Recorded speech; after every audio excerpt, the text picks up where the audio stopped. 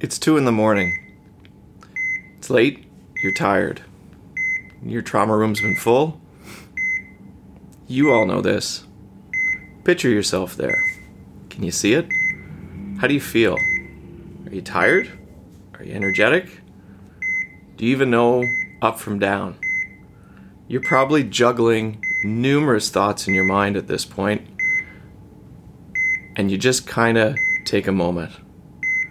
And then it happens. The EMS phone goes off.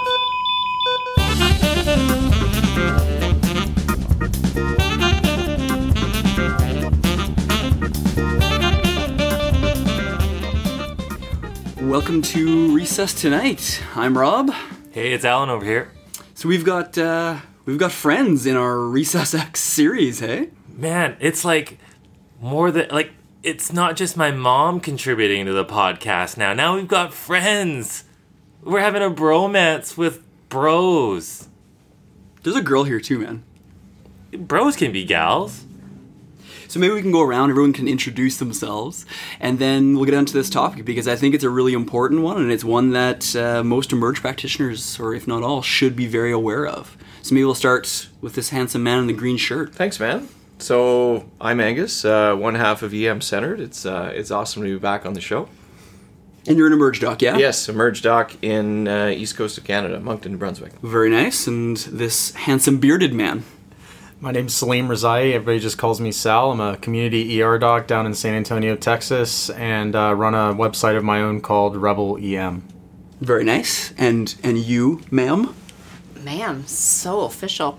My name's Jacqueline. I'm an Emerge nurse, the other half of EM Centered, and yeah, that's it.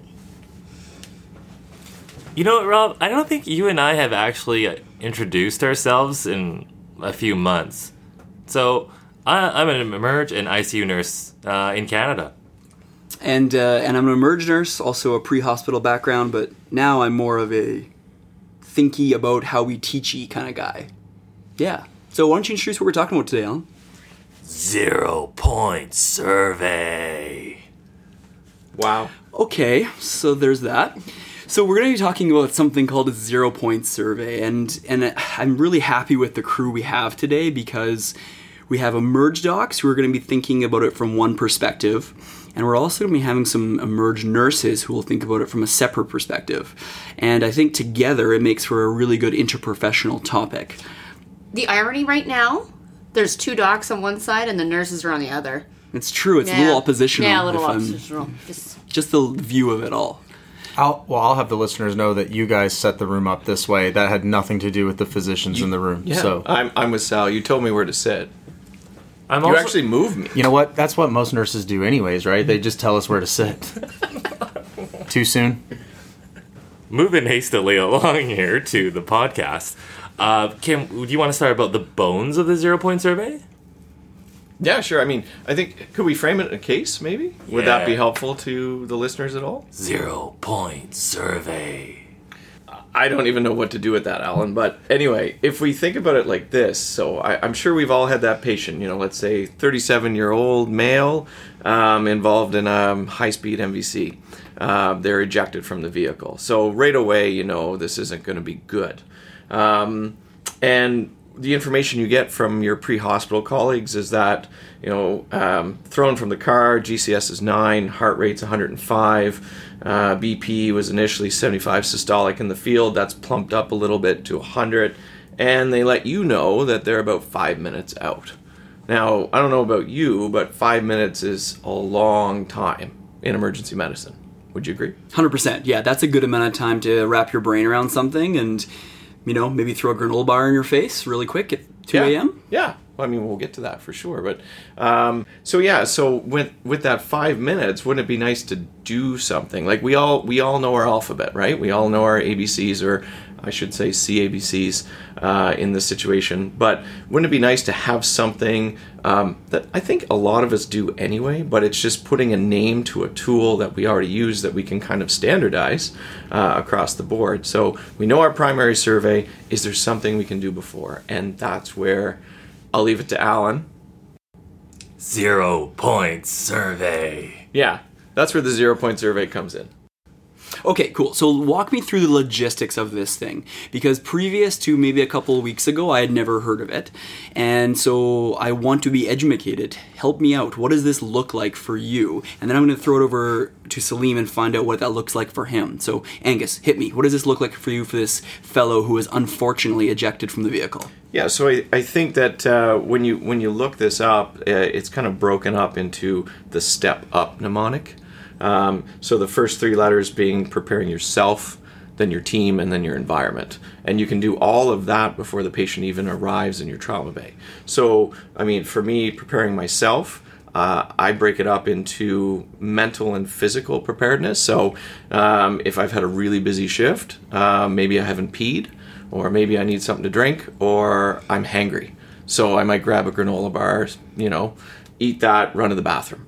Right? So at least in a prolonged resuscitation, you don't have that nagging bladder sitting in the back of your mind that makes you kind of more ornery than you need to be.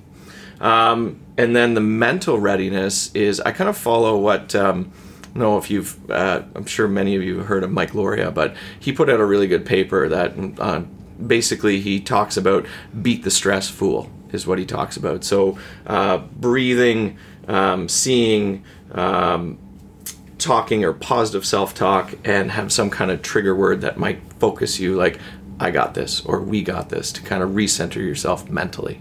Yeah, those are really powerful pieces. I totally agree that, especially that positive self-talk. I think we, as healthcare practitioners, sometimes forget how powerful that can be for us to recenter us. Yeah, absolutely. And then so once you kind of sort yourself out, then it's your team. So really for me, that's identifying a leader, allocating roles, and pre-briefing your team. And I think this is huge. I think that every resuscitation team needs a leader. I think that's just of the utmost importance. But just, like we've talked about at this conference, you can have co-leaders. That's okay. Your leadership can be a fluid model. Maybe that, that this person's going to do, well, you're going to be our team lead, but all of a sudden later down the road, that person is the best person for whatever task is at hand. So that person's now going to become task-oriented and not team-oriented. So you can flip that role and say, hey, I'm going to get, Alan to now do this, and then I'm going to do the airway. And then when I'm done, maybe Alan continues, or maybe I take over again, right? But leadership is huge. Role allocation. That is extremely important. That is where your team really, I think, comes together and trusts you as a leader. And one of the things I like to do is not only make sure people have assigned roles, but make sure they're comfortable in those roles, right? It's not fair to put somebody, maybe junior or not used to using something, and say, hey, you're on the defibrillator, cool, right? Maybe they're not trained in it. Maybe they don't know how to use that one. So speak up and say, I'm not comfortable with this. Hey, no problem. Let's move you here, move you there. And you know what? If your team's comfortable, they're confident. And if they're confident, they're going to communicate. And that's huge in a resuscitation. And then lastly, it's just the pre-brief. And really, I divide that into 3 things. What do we know? What can we expect? And then what do we do? Right? So what do we know? Well, we know the case. This guy's gotten thrown from a car. So, his vitals are crappy, right? His GCS is low. So there's what we know. That's pretty straightforward. So what can we expect? Well, probably a head injury. Sounds like, given a shock index, that, he's probably going to need some blood or blood products, right? Maybe he's got a pelvic injury. Maybe he's got a pneumothorax. So how do we prepare knowing all that? Well, we just keep adding on. So let's get advanced airway equipment to the bedside, airway team if you have it. If you don't, whoever you can. Let's lay that pelvic binder out on the stretcher before the patient even arrives. Let's get at least a couple scalpels to do, finger thoracoscopies, decompress the chest. Let's have those ready. Let's put our blood bank on notification. Maybe we need MTP, or maybe let's, send down 2 units before activating it. But all things like that, I mean, by then the patient arrives and we're not in chaos. We're actually very clear-headed, clear-minded, and prepared. As someone who likes organization, this makes me happy on the inside. I feel just better already.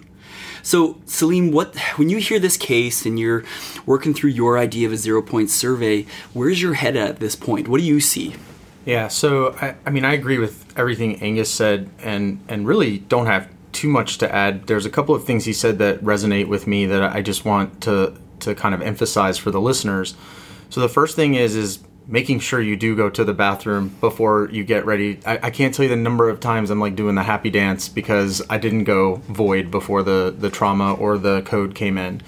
The positive self-talk thing really works. That I find that most of us get super nervous. Patient is sick. There's like life and death going on. And so getting those like negative, like imposter syndrome type thoughts out of your head and talking positive to yourself are really, really important. So that's from a physical and mental standpoint of self. For the team, I find that the more organized you can be before the patient gets there, the smoother the resuscitation runs, just period. And people feel more organized because they know what they're doing instead of like kind of looking around or constantly looking to you. And the one thing that I think you guys definitely advocate for is the nurse-led code, is that I oftentimes will remove myself as being the team leader and have one of my more senior nurses actually kind of ensure that we're getting to all these steps, knowing that I'm going to have to be doing all the different tasks like intubation or a chest tube maybe, or finger thoracostomy, or I'm going to have to get central access, whatever the case may be. And then as far as the ergonomics or the environment, I'm already thinking through, I got this patient who's shocky, basically, who was ejected from a car. They're probably going to need a massive transfusion protocol. So I'm going to have my rapid infuser up at the head of the bed ready to go. I'm going to have my ultrasound machine by the bed so that I can quickly do a FAST or an EFAST to see exactly what's going on. I'm going to make sure that the nurses, are next to a Pyxis where they can rapidly get medications that we need. I don't want to be fumbling around for that stuff in a reactive way. I want to be ready ahead of time. I'll have chest tubes sitting out. I'll have Dopplers if I need to like Doppler something. I'll have like a Crike kit sitting like by the bedside. So I'm thinking worst case scenario so that if that worst case scenario were to happen, I can just quickly reach over and grab what I need instead of sending somebody running to like, hey, I need somebody to go to the blood bank and get me 2 units of O-negative blood, right? I want all that stuff ready to go ahead of time. And this is so, so key, this concept of the 0-point survey. Yeah, so I mean, I think that's awesome. But for our listeners, I think a great way to translate this is, what does that mean for the nurse, right? So I hear a lot of really important things that need to happen in a short amount of time. But I hear a lot of stuff as I look across this side of the bed that we're talking, to do. So, Jacqueline, Alan, either way, what do you think when these guys are talking about the stuff that needs to be done? Where does your head go in this choreography? So, for me, I love the 0-point survey, and where my head goes is organization. As you said, it's big for me. Sorry. It's big for me as well. So, the thing is, I can do the self-talk, and I do I go pee, I tell myself I got this, and I sometimes eat a granola bar while I'm peeing. Probably some TMI there, but, whatever.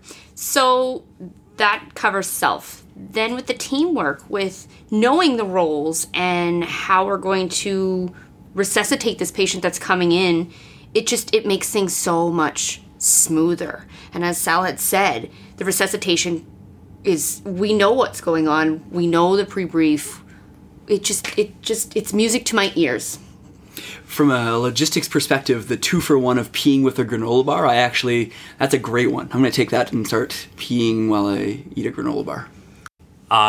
Or you can have a Cliff Bar or one of those Alera bars. Those are pretty good. We are not sponsored by either of those products. Again, the sponsor to this podcast is my mom, who's donated $15 in one of those little red envelopes. What jumps out to me about the 0-point survey, though, is what do we know and what do we expect? Because the vast majority of the time is trying to get stuff ready in them. Have you ever tried to set your rapid transfuser up when the person's actively hemorrhaging in front of you? It's the worst. Right, Jack? It's the worst. Suddenly I've got 2 left thumbs and one eye doesn't work. And I'm sweating profusely so that the roller clamp won't actually unroll. So if we know that this is probably going to be a mass transfusion, you can have the time to get it primed and ready to go. And it gives you that time to think as the nurse because we're the best ones at executing it. So free up that time. 5 minutes is a really long time. So if I could add one more thing to this, so this isn't something that just magically happens. Like there's, hopefully from Angus's response, like people can see there's a lot of thought that goes into this. And one thing I would advocate for is even running simulations with like a full team. Where you have a pretend patient come in and you have like the nurses kind of, go through a checklist of things and then have the docs go through a checklist of things and, what are some things that we need to have ready ahead of time. This doesn't just magically happen, right? Because if somebody's not thinking about a rapid infuser and then you're trying to squeeze that into this tight little room, but when you run simulations and practice this stuff, you're like, it would have been really helpful to have that rapid infuser up at the head of the bed instead of bringing that in like halfway through. And so I really advocate for getting the team together as a simulation before you actually get these patients to kind of figure out the ergonomics of your room and where you want to set things up.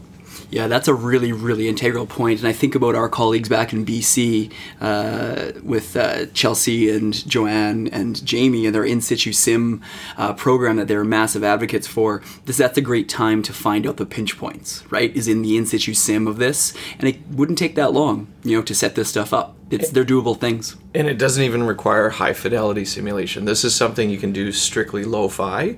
One of the things we're exploring is if you could get your charge nurse or team lead, write up a little, case vignette for them. They come into your trauma room and they give a heads up to people, right? You give them 5 minutes or 3 minutes or whatever you want to do. And they prepare themselves as they would. It's just that no patient comes in, right? But you're still going through the motions. You're doing in situ simulation, but you're doing so at really zero extra dollars. That's a pretty impressive return on investment, I would say. So, let's see. Does anyone have any closing points that they want to make sure we reiterate? Because there's a lot of great stuff we've talked about today, but I want to make sure have a good summary in place. Angus, any maybe 1 or 2 points that you want to make sure you hammer home? I think it's just all about the in the Step Up mnemonic, the big three are self, team, and environment. And so, don't neglect yourself. And as silly as it sounds, we've talked about going to the bathroom. We've talked about granola bars, hopefully hand washing in between all of that. And don't neglect the mentality either. Some positive words goes a long way. So yourself and then your team. Again, roles, team leader, and then prepare your environment. Salim? I'm going to echo what he says. It's basically before the patient arrives, you want to take care of yourself. You want to make sure the team is set up and organized and you got your environment or the ergonomics of your room all set up. I like it. Jack? What they said. No, in all seriousness, it is super important. The key thing for me to tell people, you should exercise that positive self-talk because it can really change how you walk into a resuscitation. I've adapted this myself, and it's so much better mentally for myself, and therefore I can be there for my team and for that patient. I love it. Alan? Nothing good happens without practice. We talking about practice? We're talking about practice? Yes, Alan Iverson, we're talking about practice. Practice makes perfect. I love it. So with that, I thank everybody for taking the time to talk about a 0 Point Survey, and this will conclude our Resus X series. Talk to you later from Philadelphia. All the best.